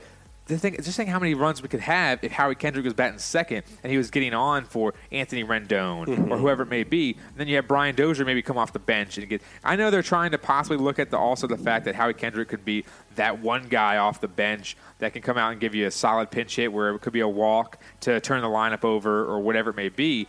But you can't go off that fact. Yeah, I'd rather put him in the. I'd rather give him 3 at bats than one pinch at bat where he walks or he gets a base hit and it extends the inning. Because last year he was one of their best hitters before he got hurt. Yeah. I mean, I really love Howie Kendrick too. So again, looking forward for the Nats here, wrapping up the conversation for this episode. We got 3 games set against the Phillies, then they come back at home and play a 3-game set against Pittsburgh, and then that should be around the time where we do our next episode because then they play San Francisco during the week. So it's this Philly series and the Pittsburgh series. Those will be the 2 that we'll talk about next episode. But right now, the Nats currently sit 4-4 on the season. We'll step aside here for a moment, and then we'll come back with little grinds our gears. The DC crossover is supported by We Organize. Specializing in the Northern Virginia area, We Organize transforms your space from chaos to peace, complicated to simple, and cluttered to calm. If you're in the market for professional organizing assistance, schedule an appointment today. Dial 571-310-1315. That's 571-310-1315. We Organize. Places, spaces, people. The DC crossover is presented by Perando's Tex-Mex Grill. Located in Ashburn, Virginia, this family-owned restaurant gives you that warm and welcoming feeling as you walk through their doors. With 2 patios, fresh food, and weekly specials, you'll never be unsatisfied. Make your reservation today. Visit PerandosTexMex.com for all the details. You know what really grinds my gears? You know what really grinds my gears? You know what really grinds my gears? You know what really grinds my gears? You, America. And that, people, is what grinds my gears. So, we have a lot of things that grind our gears in today's society. And Ben, I'm going to take it off from here. Sure, take it off. Oh man, don't take it off. Oh, I was trying to trick the people into thinking you were taking. Whoa! Your clothes off. Let my pants come off. Yeah. All right, this is getting kind of weird. So I'm. All right, here we go. It's been a long day. But Brian Dozier, here he is taking BP. Yeah, he needs it. He needs a lot of it. I think I could take better swings than Brian Dozier. Yeah, Brian Dozier needs to hit beach balls instead of baseballs. So the biggest thing that's grinding my gears lately is the sole fact that we have to have bed frames out there. Now, bed frames are one of the things in life that I despise. Mainly because of the sole fact that they're a pain to carry and move and do all that kind of stuff because they fold like they're weird folding things, and then you have to put the little wheels on when you don't even wheel the bed anymore. Yeah. So it's like you have all this stupid crap, and then you have to like I said, you have to when you move, you have to carry them. They're heavy and they're awkward and they poke you. But the worst part is when you stub your toe because you're Did you have to do this weekend? Did you have to carry a bed frame? No. Okay. No, I thought you were speaking from something that you had to recently do. Oh no. But no, I know what you mean. 2 week ago, I stubbed my toe real bad, so I wrote it on my phone. Oh, God. That's the worst. I had a long time right after I did that. I was sitting on the couch and I was like, I got to write this on my phone. So it's the first grind my gears we've done in a long time. Yeah, I got you. Literally. Just stubbing your toe on those, you just look at you're just like, why is this bed frame even here? Like in college, I think my mom and dad were kind of weirded out by it, but I said I'm just gonna because The funny thing is, you did the mattress on the floor bit. Yeah, because I got a box spring and a mattress, brand new, both of them for free. So I had a queen size, which was great. So I put the box spring in the mattress. I put the box spring on the floor, put the mattress on top of it. Because I didn't care about the bed frame. I didn't care. I was going to probably throw the mattress away anyways. Yeah, okay. At the end of my college, you were in college, last 2 years. So I was like, it's a 2-year mattress. I don't care, whatever. And I didn't have it, and I thought it was great because you didn't have any chance of stubbing the toe. That's true. It's very soft landing. Yeah, you didn't have to. You didn't have to like climb in bed or anything like that. You kind of just swan dived in bed or frog jumped into bed. Sure. One of the two. And I just thought it was great not having one of those. But now that you have one, you stub your toe and it hurts, or you stub your toe and all of a sudden your nail splits or something like that. Like it's cringeworthy and it hurts. Well, I think but the thing is. You got the way you can tell. Very the way you can tell that somebody is like super low class is when they have just the mattress on the floor. Oh yeah. So like, there's no way Jen would let you get away with the mattress on the floor nowadays. This is her mattress and all her stuff. Yeah, of course, because she's higher class than you. She moved here. I didn't move anything. Yeah, because I think I'm with you. I think what you got to do is you got to get the easily collapsible bed frame, which is much easier to transport than having to carry the whole thing. Because we just have like a metal type one that just everything sits on and it's relatively easy to move. Yeah. We don't have the crazy headboard and all that extra fancy stuff. She has a headboard. I never had a headboard in my life. Yeah. Neither did I. I used to sleep on the couch when I was growing up. So, natural headboard was called an armrest. Exactly. So I think, but I am with you. I think. My least favorite thing to do is carry heavy things around, and especially heavy things that could fall on your toe and you can stub your toe. Or like for me, I'm always worried about splinters, like carrying like a big wooden table like this one would not be fun. So I think I got a splinter on my finger too, by the way. Really? From what? Yeah, look at this thing. So let me get your take. It's a third party perspective. Yeah, that looks like a splinter. You're going to need to soak it. You literally even look at it. I'm a doctor. You're going to need to soak it in soap water. And Jen says it's not though. Oh, okay. Is Jen a doctor? Because I am. Well, so, yeah. Okay. What am I supposed to do, doctor? Okay. You're going to get some water and warm water and soap, and you're going to soak that finger in that, and then it should just fall out. Where's that? I didn't hear that. No, trust me. You get some soap and water, hot. It has to be warm water. Yeah. Warm water, and you soak it for like 20 minutes, and it will just like, if there's something in there, who's it will got just time fall to out. put their finger in a you're watching the game and stuff like that, you know? I got to go edit this thing after. But you can throw the game on in the background, soak your finger, your splinter will fall right out. Jen doesn't know what she's talking about. Well, I just can't tell if it is or not, but if it... Does it hurt to touch it? No. Okay. Then maybe it's just ink. I or lead. Tell. Do you work with a lot of pencils? Nope. Okay. See, that's the thing. Not doing a lot of writing. I haven't done a lot of woodworking lately, so I don't know where I got a splinter from. It's not a nail. I don't know what. It's not a nail. You didn't nail yourself. Yeah. Are you sure it's not just a pen? Like it's a pen mark? Well, because underneath my skin, there's a little bit of a line. I know. I've got all this like ink underneath my skin too. Yeah. There you go. The tattoo. I don't know. I don't know what it is. I don't know what's going on. But if you're a doctor, feel free to call. You know what's funny? Back in the day, my dad specifically, because we never wanted to get splinters out and stuff like that. Because I used to play outside and all that stuff. Yeah, for sure. Before they had Fortnite and all that kind of stuff. Mm-hmm. And basically, what happened was like when I get a splinter, my dad would always tell me like, if you don't take it out, there's going to be a tree that grows out of your hand. Oh, that's a good bit. I honestly, that was before that was like AOL and stuff like that day. So like you had to actually go. You can't look on your phone. You had to go to like an encyclopedia. Yeah, look at search splinters, see what happens. Splinters, see, that's a good dad move there. See now, that's the problem is dads nowadays can't get away with that stuff because every kid's got an iPad. They can just look it up. Yeah, it's not going to work. Exactly. Okay, so like stubbing toes and bed frame moving. I like that for grinds your gears. Thank you. Mine was going to be it's a minute one, but it still works. And it's funny because mine kind of goes with the little thing I posted earlier today. Was God, you're a freaky looking dog. Grinds my gears is that dog. Hey, he's growing his hair, though, you can tell. He's old, though. He just had last Tuesday, he had his 16th birthday. Yeah, me and him, we got lack of hair now on our heads, man. Hey, every week you come back, he's gonna have, there he goes with his toy. Yeah, he's an ugly guy. So, wow. Tell us how you really feel. You do every week. I put on the little thing that I wrote up earlier. Great. Different things around things I trust more than the Nationals bullpen. But one that I wrote on there, which is also kind of plays and grinds my gears, is so we took the Metro on Tuesday to the game, and Sunday when we went to the game and things like that. Is the fact that technically the Metro system with the doors, the way it's supposed to work is the doors open up.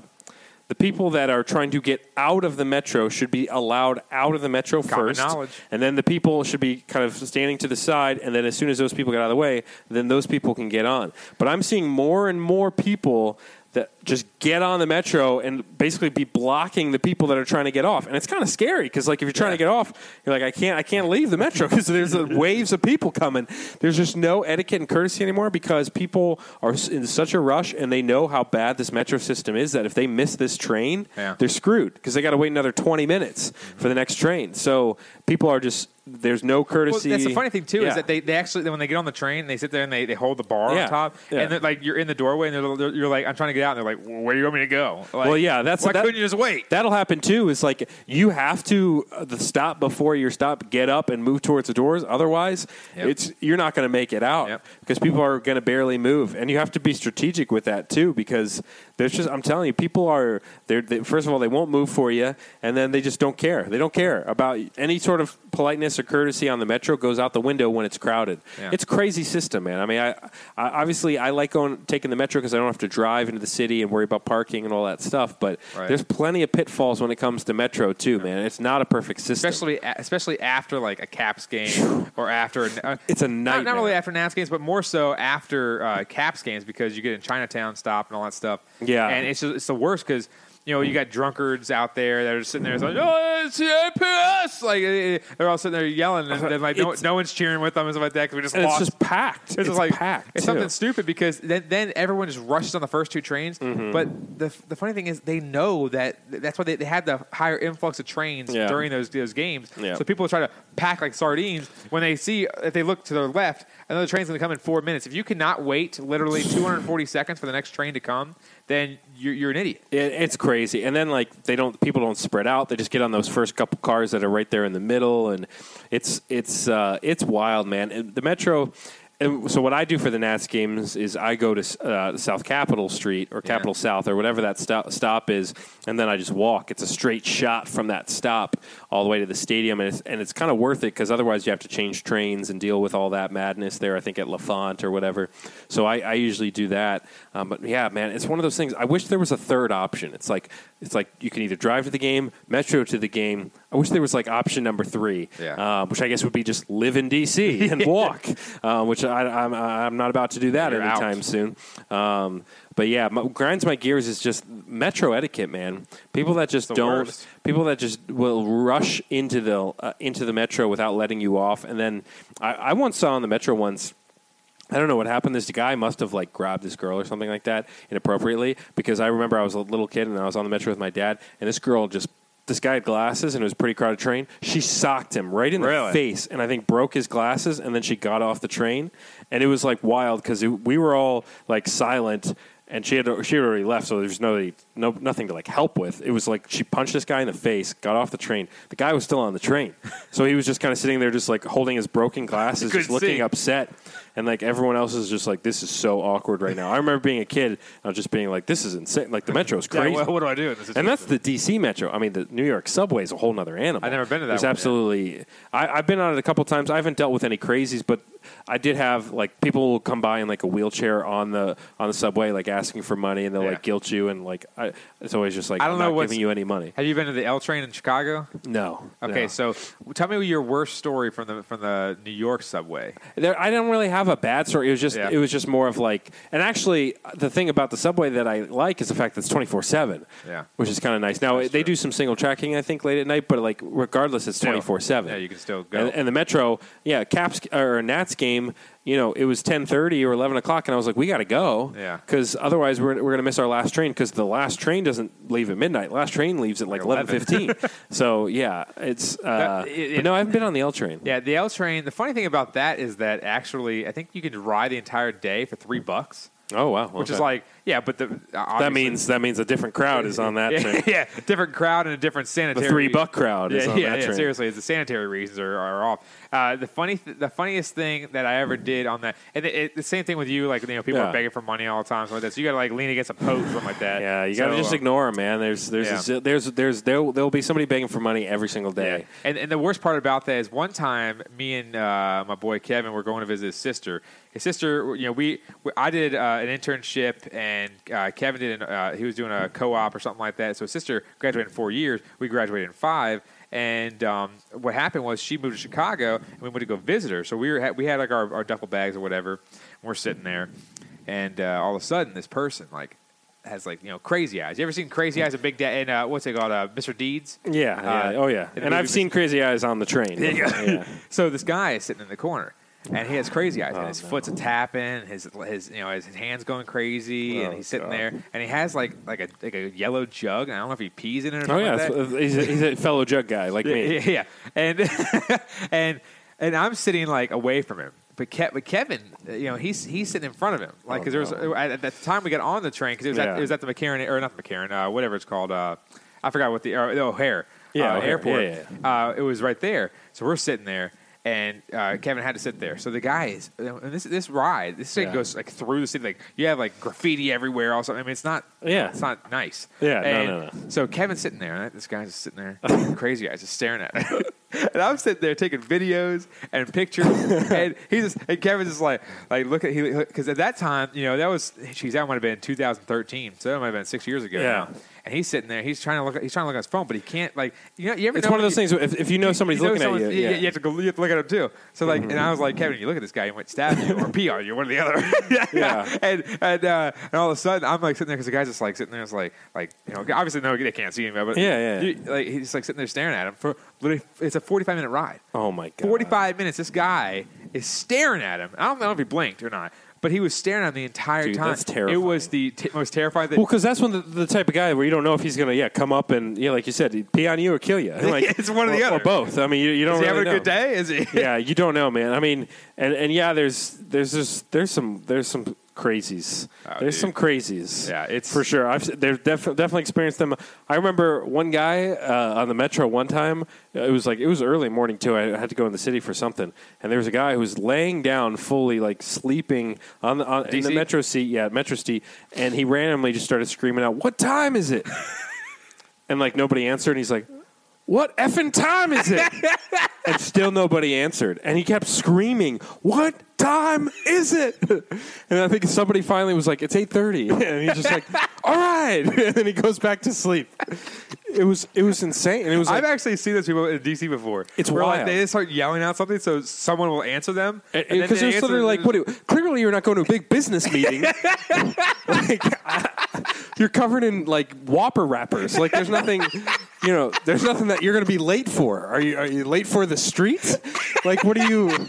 That's the band about a horse. Yeah, it was like, and the fact that nobody would tell him what time it was because it was crazy, dude. It's public transportation. Oh man, I can literally see that though because I've actually seen people but it's in DC, so it's different. Like they'll sit there and just start yelling something. Yeah. But it's worse when you're inside of a metro car because of the sole fact that you can't go anywhere. There's nothing to do. It's like basically sitting in a bathroom you're sitting there yelling. You're in a prison. You're in a prison for that. And some of the stops are relatively far apart, so you're just there for the whole time. It's oh my god, what effing time is it, dude? It was just wild. Tell them the time. God damn. That's what we were saying. Somebody's telling me it's like 8:30. No one wanted to answer him though because no one wanted to be the guy. He probably come over to you, start asking you other questions. It's homeless o'clock. Yeah. That's what time it is. The funny thing was is that I told because I got up early this morning and Jen was dropping her brother off at the metro because he had to go do other business stuff before he left to go back to Detroit. Yeah, and because Detroit is a lot closer to Chicago. He's ridden the L train a handful of times, and obviously I told him I said, hey, when you get to the D.C. Metro, because this is the first time in D.C., I said, when you get to the D.C. Metro, you might get lucky because you're getting on the Silver Line. You might get a new car. And so I said, it's going to be a lot nicer than the L train. Let's put it this way. Yeah. If you get on one of those new cars, people are sitting there reading their newspaper or listening to their music. They're not bothering you because those new cars are really nice. And most of the time, the crazies aren't getting on at Tyson's Corner. Yeah. No, you start getting into Southeast, things change a little bit there. Yeah, it's a little bit of a different crowd. Yeah, nobody's getting on at Green Hill or Spring Hill or whatever. The hill, as they call it in the hood. Basically, I don't know if we have anything else because obviously the Nats going to start. No, man, I think that's it. I think we covered everything. Good episode. So next time we'll be probably in the midst of the Caps first round matchups. We'll have a couple games to talk about at that point.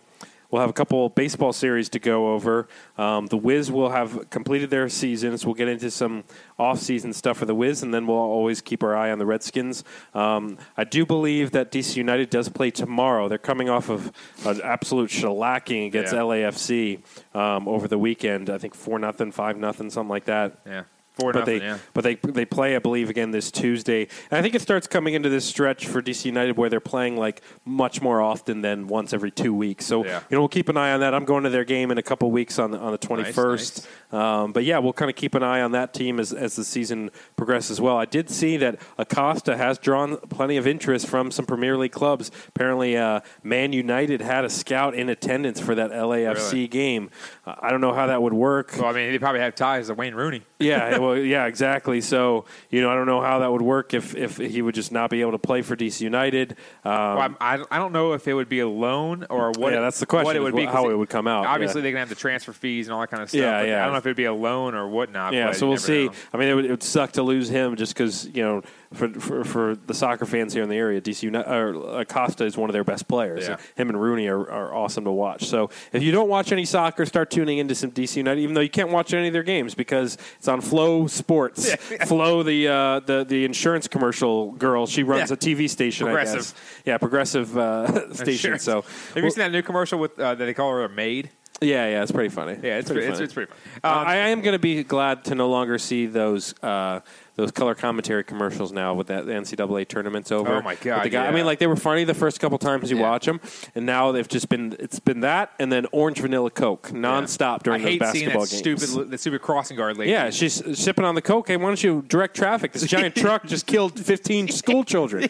You got to be paying attention here, crossing guard. Oh man! Hey, you know what we haven't done in a while is a remote appearance. Yeah, that's true. As the weather gets nicer and nicer, let's pull something off. What I'm thinking, I don't know if people are going to do it or not, but what I'm thinking is we might have to go and do a remote broadcast at like a booth at Charlestown Races. Ooh, that would be kind of cool. Like go to like the sports book, do a little betting, do a little, take a little backpack, do our little thing, little gambling. And I have to look at the sports book and see if there's like booths or whatever they call them, the two utes there, and see if we can just chill there. I don't think they're gonna have a problem with it because we're gonna be in a booth.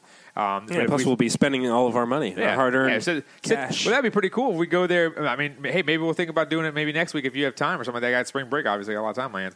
But we'll figure it out. Not all of us have spring break coming up. There you go. Well, I'm going to keep rubbing it in your face because I'm so excited. But anyways, I think we should do something of that nature, and at least sometime soon because we can go there and watch a Nats game and put money on the Nats game and sit there and broadcast and have a good time. That'd be pretty fun. I'd be betting on the other team, that's for sure. Well, bet the over score-wise, that's for sure. Bet the over score and definitely bet some prop bets. So say Trevor Rosenthal not recording out in July. But anyways, that's a DC crossover right here on Apple Podcasts, Google Podcasts, and Google Play Music. We talked a little bit about Redskins, a little bit about Wiz, and then their Tankathon type of stuff. So we previewed a little bit of the Caps and Carolina Hurricanes. Their hopefully first-round easy matchup against the Hurricanes. And obviously we just discussed a little bit of the Washington Nationals that are on the TV right now. So Ben has to get home and watch. Hopefully the Nats take these next two games against the sweep Bills. Them. Let's sweep three. It's a 3-game series. Let's sweep them. Yeah, well, I'm saying the next two games so we get the same record as them. True. But yeah, just a sweep would be nice. I'd like to get the brooms kill down. Hate them. Yeah, but kill them. I was like, kill them. But that's the DC crossover right here, and that's our Grinds Our Gear segment and everything else. So definitely check out everything else that we have on our website. We're going to have a lot more different things. Me and Ben are putting out a lot more content. on the site, writing a lot more different things, so you guys can tune in. And definitely check out all of our social media outlets at the DC Crossover on Twitter. Chat with Ben on there. And also DC Crossover Podcast on Facebook. Check out that as well. But of course, our main platform is this podcast. Absolutely. The DC Crossover. Definitely share it to all your friends and family. Apple Podcasts, Google Podcasts, and Google Play Music. For Ben Simpson, I'm Mike Cerrone signing off yet again for another episode of the DC Crossover. Happy Pennsylvania week because they're playing the Phillies and the Pirates. How about that? I almost said Philly week there, Ben. Oh, let's get out of here.